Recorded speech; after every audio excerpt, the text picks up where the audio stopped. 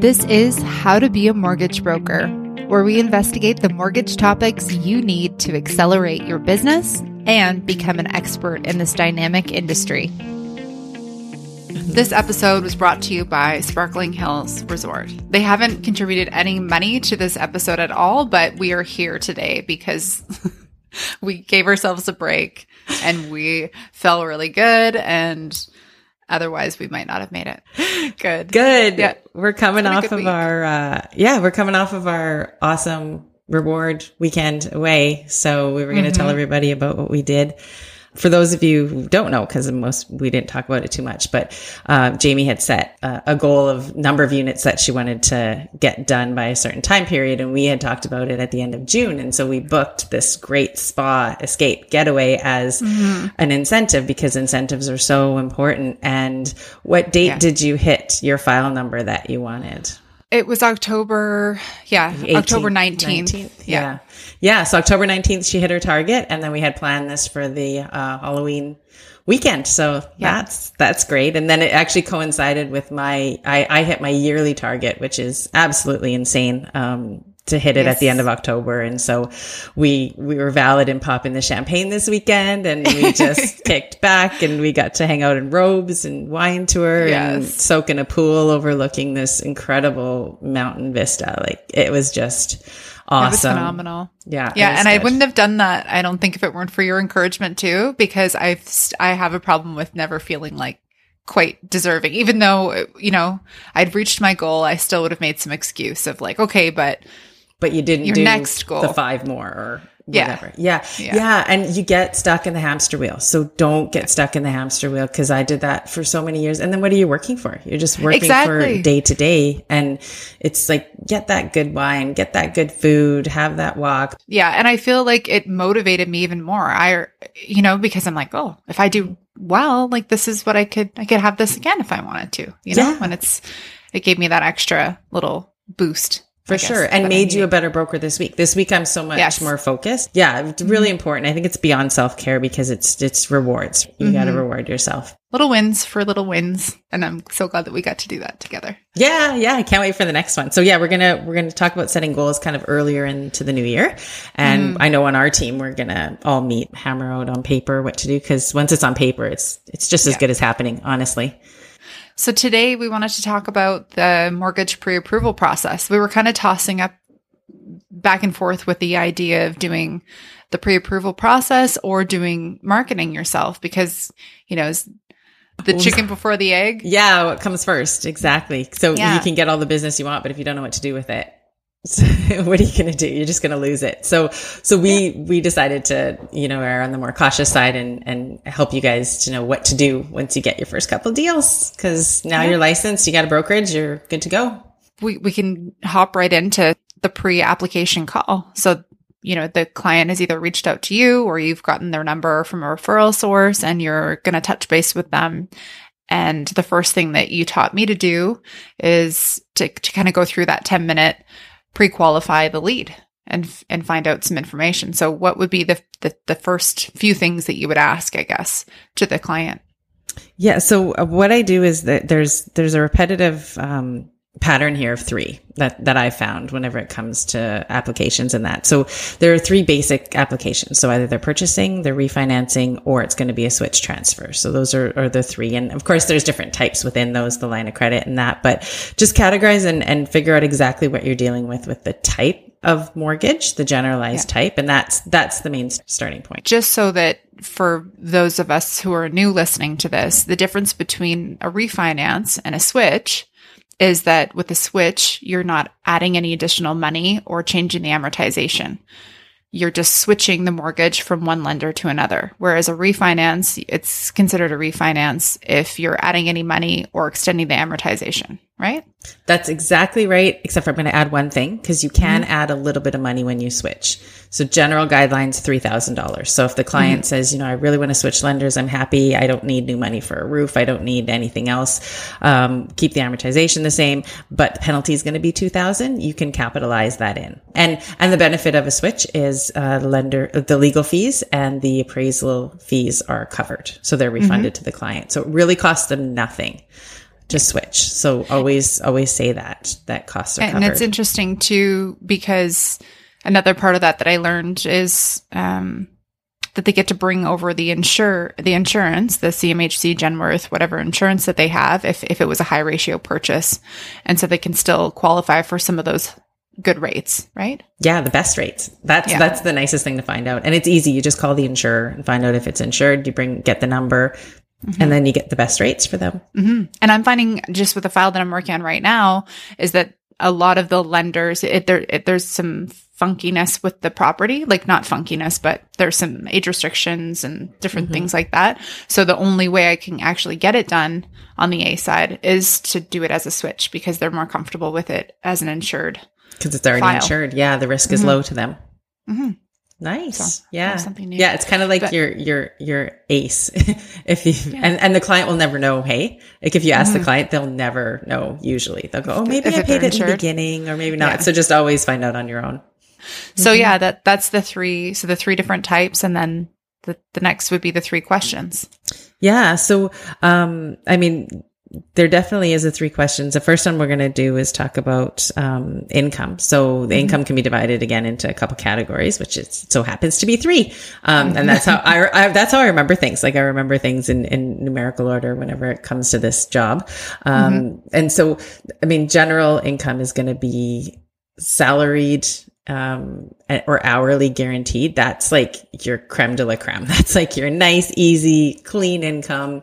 And then the second one is more when it's variable. So that's if they're hourly plus commission, or if they're a nurse who makes a ton of overtime. So that's a variable type of income. And that's a tough one too, because you'll get the letter back saying, oh, he does approximately 30 hours a week. And then you're like, okay, well, we need a 2-year average. So the first one you can get away with, usually job letter and pay stub if they're salaried or hourly. But that second one where anything fluctuates, or if they are a hairdresser and they claim tips, it's like hard point 2-year average. So you need that in, and and then you can use that, or else you're using the minimum, which if it's like a server, they're making minimum wage and that's not as much as their tips. And then the last one is really complex. So that's the business for self. And that's a whole podcast of its own, but self-employed income. So there's 3 different types. So find out what type of mortgage they're looking for, like what type of product, and then find out what type of income they're looking for, because that's super important to know exactly what you're going to approach for documents from them. Yeah, that's perfect. And then do you usually ask to down payment in the initial conversation? Yeah, that was the second one. So so the 3 are income, down payment, and credit. Yeah, not to confuse everybody, but I went off on another 3 tangent with income. But income, down payment, credit, and don't be shy. I mean, were you shy? So you tell me about it as a new person. Were you shy asking someone where they're going to get this $75,000? Like, how did that feel? At first, I was shy to ask that right out front. It feels a little bit awkward, and you feel, it's strange to ask these questions right out in the open. But it did I did shoot myself in the foot by not asking those questions right away. And it actually, I think, ends up making you sound more professional when you just get down and dirty asking the right questions at the beginning. It's kind of to be expected for what they're 100%. You're like a doctor for finances. You know, you'd show the doctor the ugly growth on your finger or whatever it is, you know, and the doctor's seen everything. I say that to clients too. If they get a little weird about showing me stuff, I'll say, you know, I've been in banking for over 20 years. I've forgotten all the stuff that I've seen. I'm going to forget your stuff. Don't worry. But I do need it for now. You know, I'm rest assured, like I don't go home and think about how much money you have in your TFSA, or if I see you at a party, I'm not like, oh, he's in debt. You know, like it's just gone. You just process it. You're a professional. It's gone, and it's all secure and safe with you too, because of privacy. I mean, you don't talk about files outside of work. Yeah, exactly. So it's smart to have that conversation, have that all written out, so that when they do the application, you don't have to keep going back and say, oh yeah, actually I'm going to need the 2 years of T4s rather than just your letter of employment, because you didn't ask them right away what kind of employment they had and how long they've been there. Just the important questions. It's good to have a list in front of you so you're checking them off. And then, you know, what's funny is coincidentally, there are 3 types of down payment, Jamie. 3 three types of down payment. Yeah. So where can they come from? there's- Let's talk. It can be gifted. Like this is 100%. good because it's Yeah. a little bit of a test. It can be gifted from an immediate family member Mhm. only. So mom, dad, brother, sister, Cousin, aunt, uncle do not cousin, count. aunt, uncle do not count. Do not count, But yeah. grandpa, grandma Yeah. can. Yeah. Yeah. So that's one source of income. The other one can be savings, Savings. Yeah. own savings. Yeah. Gifted. Sale of a property. That could be too, No. but that's your own savings. I would say. The RSP. Can I borrow a down that- payment, Jamie? Oh, yeah, I guess you can. That was the third one. Okay. Yeah, No, that's good. That's what I was That's testing you. good. Yeah. So savings are your own sources or sales, right? Like that's like your own funds, gifted from an immediate family member, or you can borrow it. If you can debt service it, you can take it off your line of credit. So those are the three big categories. Yeah. Like I was thinking more of, I guess I've been doing a lot of refis lately and not so many purchases. Yeah. But, okay. And the other really important thing about this process, the pre-approval process, and our team is huge on this, and I'm so glad that I was taught to do things this way, is to get all of the documents up front. Yes, yes, yes. I was not taught that, and I stressed and lost a lot of sleep over files. But I love that that's just a standard policy on our team. Like it's funny because we'll even just joke about each other because we'll say, "Oh, I didn't get it up front, and it shot me in the foot." You know, Really, and the things that we're really sticky on is income down payment. Like income and down payment is 100% upfront, and we're gathered, and that's what we use to pre-approve people. And we don't really even proceed with any file until we have that in hand. Hey, And you're really not doing anyone any favors by giving them a pre-approval without verifying their income and their down payment first. Because what can happen is they go out there and instantly think that they can make an offer on a place. yeah, always upfront. It's terribly stressful. I did have one this summer where I submitted it for pre-approval, a little bit shy for his down payment. I didn't get his down payment docs, but I had everything else because he was still saving. So when I submitted it, we were a bit shy for the amount that I was requesting. And they came back and said, okay, I kind of explained that he was still saving and that we just wanted to get the rate hold and we were going to kind of go from there. So I let the client know that. I explained that he doesn't have enough for the down payment yet. And, this is the letter, this is the rate hold, explained the whole situation. And then a week later, he had an offer in on a place. So he didn't listen to you. It was very stressful because, you're trying to make things work. You're trying to collect the documents. You're short for this and that. And, it suddenly really becomes your problem because that's your job to get your client their financing. And, it was your job to get the documents up front. And if they're under any stress, it's because of you too, because you didn't do your job in the beginning. So it's just ultimately It all stressful falls for on everybody. you. But yeah, it does yourself. You're doing yourself a lot of favors just getting everything up front. And I mean, people might say, well, isn't that annoying for them to double up? And I'm in that situation right now where I had a client that I got everything from in March. And it's taken till now for them to get an accepted offer because they're in Victoria, which is super competitive. And so now we're getting new letters. We're getting new, even proof they own a rental. So even proof of condo fees. The condo fee that I have proof of is from March and the lender's not going to take it. They want up to date info. So we're going through that, but it's super easy because I could just say, hey, remember this form? I need a new one. And luckily you don't do it with the taxes, which is good, but I agree. Hopefully you don't have to keep coming back because that sucks too. Because people do get annoyed. I see some really funny memes on the mortgage broker meme thing. Like people naming their files like proof that you're the most annoying person in the world. for documents, proof that you question me at every turn. Well, And it's interesting too, because it reflects us as a whole. I mean, my opinion of it is that if you're sending people out and they're making offers and then it doesn't go through and it gets disappointed, that not only reflects poorly on you as a broker, but it's our whole industry. They'll say, oh, I went to a broker. It was the worst. That broker didn't know what they were doing, so it's everyone, that's true. And the realtor too, like they're only going to see that they were working with you and that things didn't go through and they'll remember that too. So definitely.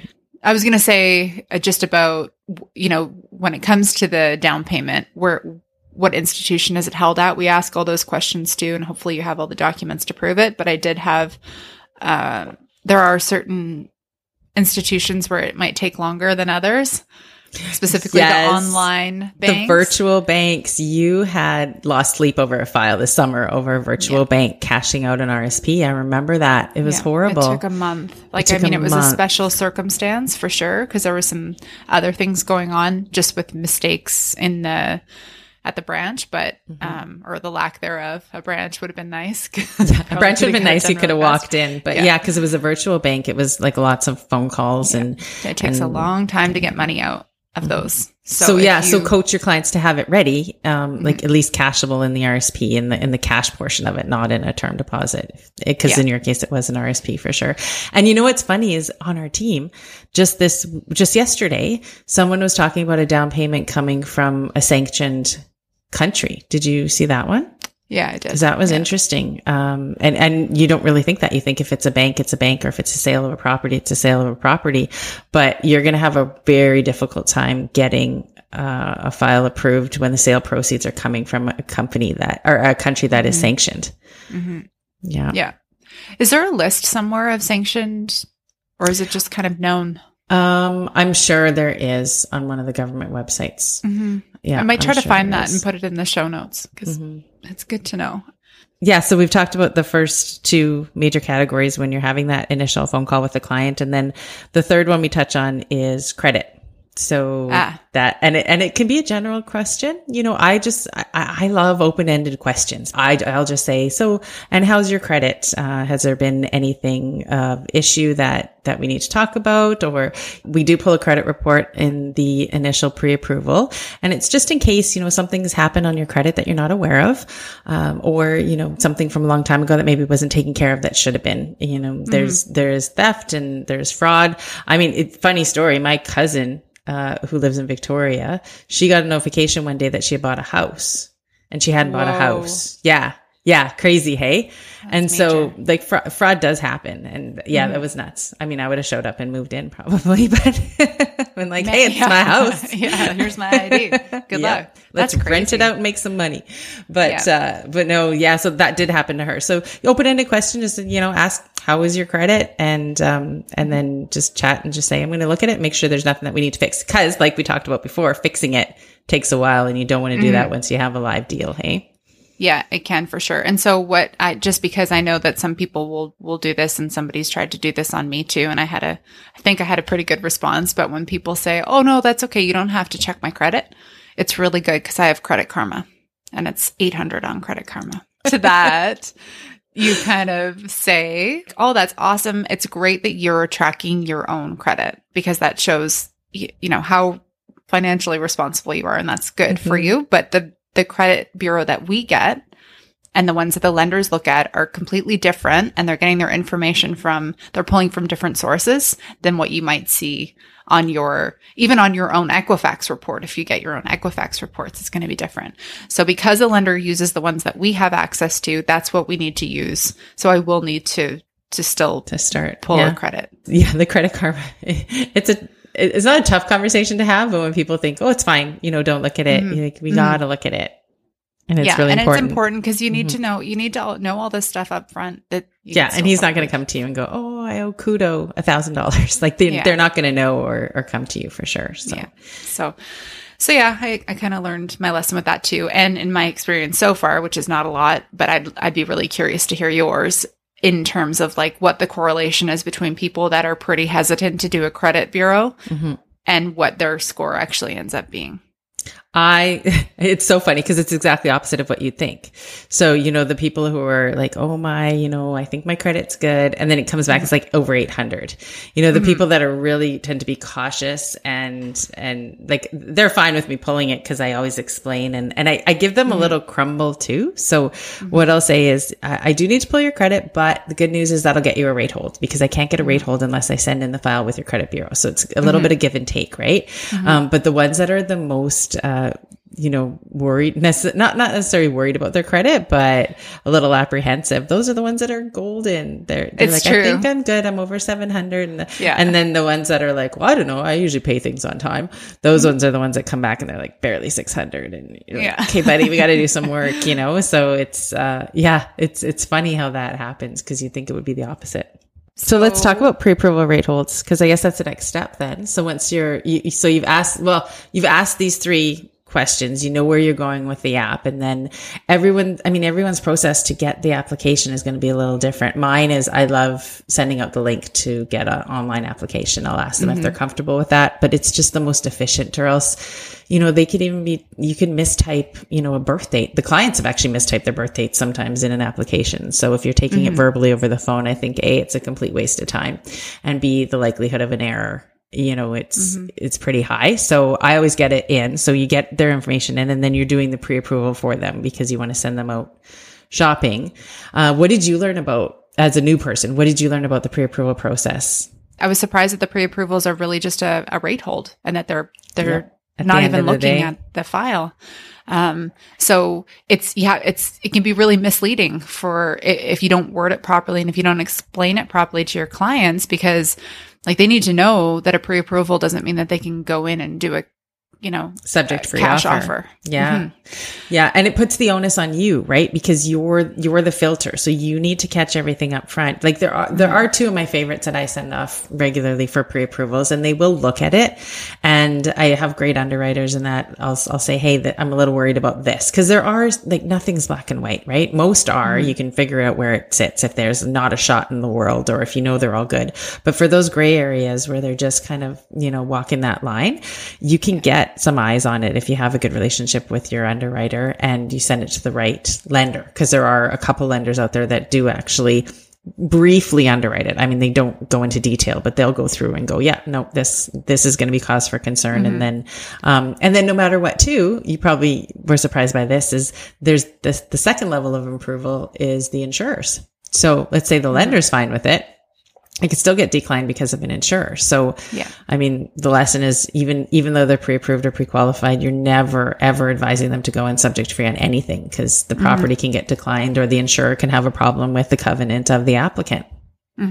Yeah. That was another thing that I was really confused about when I first started. Just, nothing feels really guaranteed, even when you have a commitment and the conditions are signed. I don't know. I know. There's this constant sense of uncertainty that I was not expecting, because it's such a huge deal, to be making this huge purchase, and for everything to be, okay, well, you go sign, and you'll sign your final stuff at the lawyer's office 5 days before you close, and that's kind of scary, that things can happen in between that time, where it's not all guaranteed. And that part of it surprised me quite a lot. Yeah. And I think all the financial institutions always have an out. They have a clause in there saying, if there's any material change, we're out, even if you've removed financing. So it's scary. It's a bit scary. It's a little bit terrifying. So you got to cover yourself, right? And know your stuff.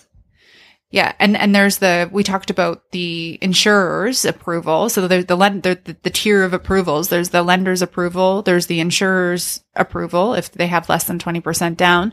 And then there's also the kind of appraisal, the property approval. That next level. So another 3, Jamie, there's our categories again. Another 3. You're right. Yeah. So even if the client is great, if they don't like the property itself, and I've had some weird ones come back, strange things that they don't like how close it is to a busy road, or really stuff like that. Wow, yeah, interesting. I've had the obvious ones that are foreclosures and just dives. I've had the client, the lender look at the MLS and just go no, or the insurer say no, this is obviously foreclosure. There's a hoarder in there, and there's going to be mold problems, so they just outright decline it. Say no. Yeah. And it depends on what's in the listing too. A lot of realtors, and I've had talks with my realtor about this. Why do realtors put heritage home? Heritage home drives me nuts. Yeah. Handyman or just special. Handyman special. Yeah. What is some other, needs some love? Yeah. All these types of characteristics that automatically flag it with a lender, which isn't good too. So there's all these different things. So we can only really give estimates to the clients and options, but we can't guarantee anything. And you need to get comfortable with having that conversation, because it's hard to do. And they can always be declined because of the property. Yeah. Or the insurer. So we can only do our best. Right. And that's why we get everything up front, because we are doing our best. So have you had to have, sorry, go ahead. I was just going to say, because I was going to say this earlier too, and you and I had this conversation when I started early on, because I think part of the negative thing about being new in this industry versus somebody like you who's seasoned and knows a lot more, I feel like you have the benefit of looking at and being able to really fully underwrite files ish with the documents that you have. And that's definitely a learned skill. So that's something that I'm still working on. And I can't wait to get to that point where I can have a little bit more confidence, because when you're new, I'm speaking just for myself, but probably there's others that will resonate with this too. You're kind of like, everything starts to feel pretty uncertain, as solid as the people look, because I don't have the experience of knowing like, oh, you know what? I've had people like with part-time seasonal work that I can get through at this. Like for me, everything is new and iffy. So. Yeah, totally. You end up kicking all the dead horses you can, right? You keep kicking it, and then all of a sudden you're like, okay, this one's really dead. And then your threshold kind of gets adjusted, and then you know right off, you'll get so sharp. I mean, and how long does it take? Yeah, I was just thinking about that. At least 3 years, probably 5 years to be confident in like everything that comes your way, but 3 years to look at things, and even people, even applicants, like you get so sharp with answers, vague answers. Well, I'm not going to give you a firm qualification if you're giving me vague stuff. Like get docs up front, people. That's got to be our golden nugget. This podcast, 100% docs up front. All of them. Income, down payment, before you even talk to them. So I was going to ask you, have you done many letters for realtors? So after you've pre-approved people, you know how it's so competitive in BC right now, like you're getting 8, 9, 10 offers on houses. How many have you done, and how's that gone down?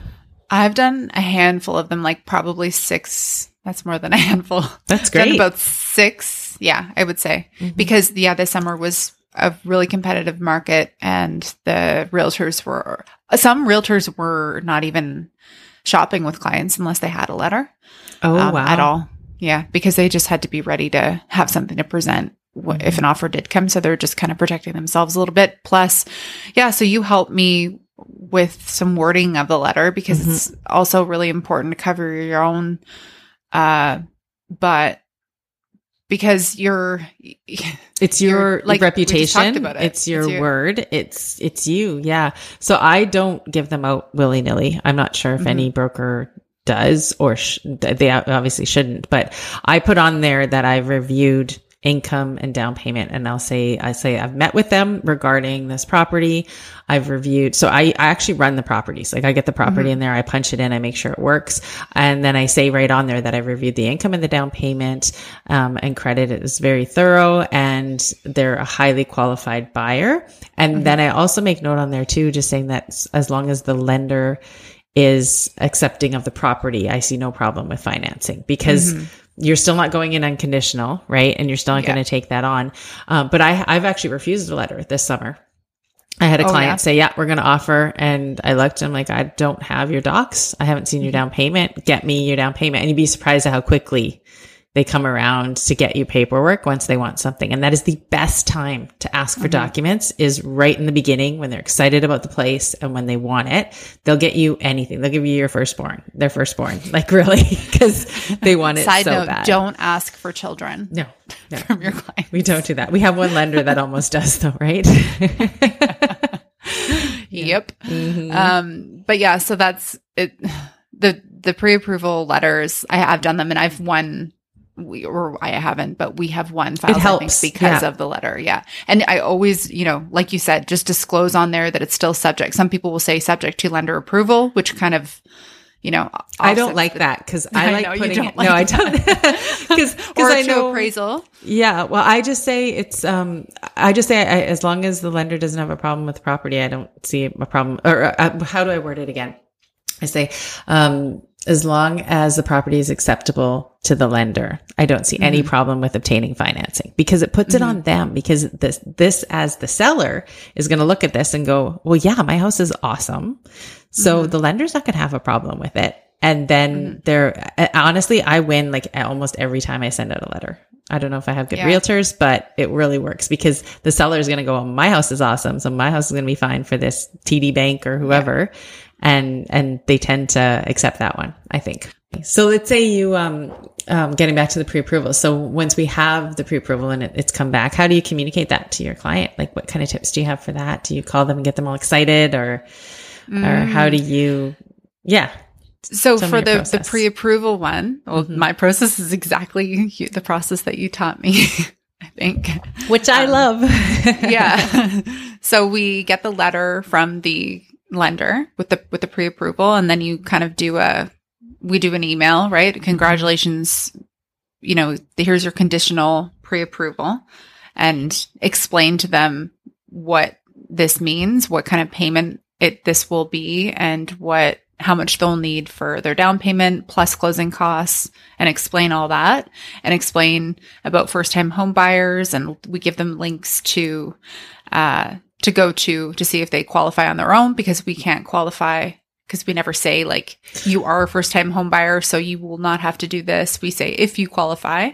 Yes. Always say if you qualify, especially for the BC property transfer tax, which is the huge one. So you give links, you just give them a whole bunch of info in that email, and it's all on paper. It saves them calling you and asking a lot of questions, but you leave it open at the bottom. You say, call me if you have any questions, but you basically cover everything they could possibly ask: the term, the amortization, the rate, everything is reiterated. And then you attach that little certificate to it. And then they kind of have that in their hand and they're ready to go shopping. But like so many times I've had clients respond and say, thank you, we didn't even think about this, or thank you for all this information and the links. And, and it's good. And it really is quick. You have the template and you just personalize it. You plunk in the pre-approval amount, the payment amount, the rate. And what I tend to do is I'll say, this is the approval I have for you. Rest assured, I've also sent it out for a fixed rate hold, just so we have all of our bases covered. And then a day later, I get that fixed rate back and I'm sending that to them, not in as much of a detailed, I'll just say, same terms, but this has changed. And so then they get 2 really good emails confirming that they have both variable and fixed. Cause I do that for my clients. I get a fixed rate and a variable rate for both of them. Yeah, that was another thing you learned too, is that sometimes the pre-approval you get is not the rate at hand, it's bonused up. Yeah. Yeah. And so you're giving cool. That's why I always say, rest assured, when it becomes live. Yes. We always shop for the best rate at that time, but you can be guaranteed that that you're going to get this for at least the next 120 days. Which is awesome, especially now with rates on the move. So yeah, it's kind of funny at the end of the year, hey, how you're like all of a sudden going 2022 and you type in your rate holds. Like I remember in the summertime when I started entering September was my rate hold date. I'm just like, oh my God, we're within 4 months of fall again, because, winter is so wet on the island here. Yeah, 120 days is not too shabby, I guess. Yeah. See, we're in February now for rate holds. So that's good. So the golden nugget for today is definitely getting your documents up front. We've said it 100 times. Say it 100 times again. Yes, that's how we roll. Yeah. So and go to the spa, because it really makes life better. It makes you a better broker. It makes you a better person, a better friend. It makes you better everything. It's perfect. Yeah. All right. Well, I hope you have a really great day. Thank you for listening to How to Be a Mortgage Broker podcast. If you have suggestions for upcoming episodes or would like to be featured on the show, please email Jamie at mortgagesbyjamie.com. That's JAMIE at mortgagesbyjamie.com. You can find me, Jamie, on the daily brokering out of Kamloops, BC. Jen Marks is based out of Vancouver Island, where her career is thriving as she's raising her family, enjoying the beauty of the nature that surrounds her there. If you like the podcast, please click subscribe and rate us on Apple or iTunes.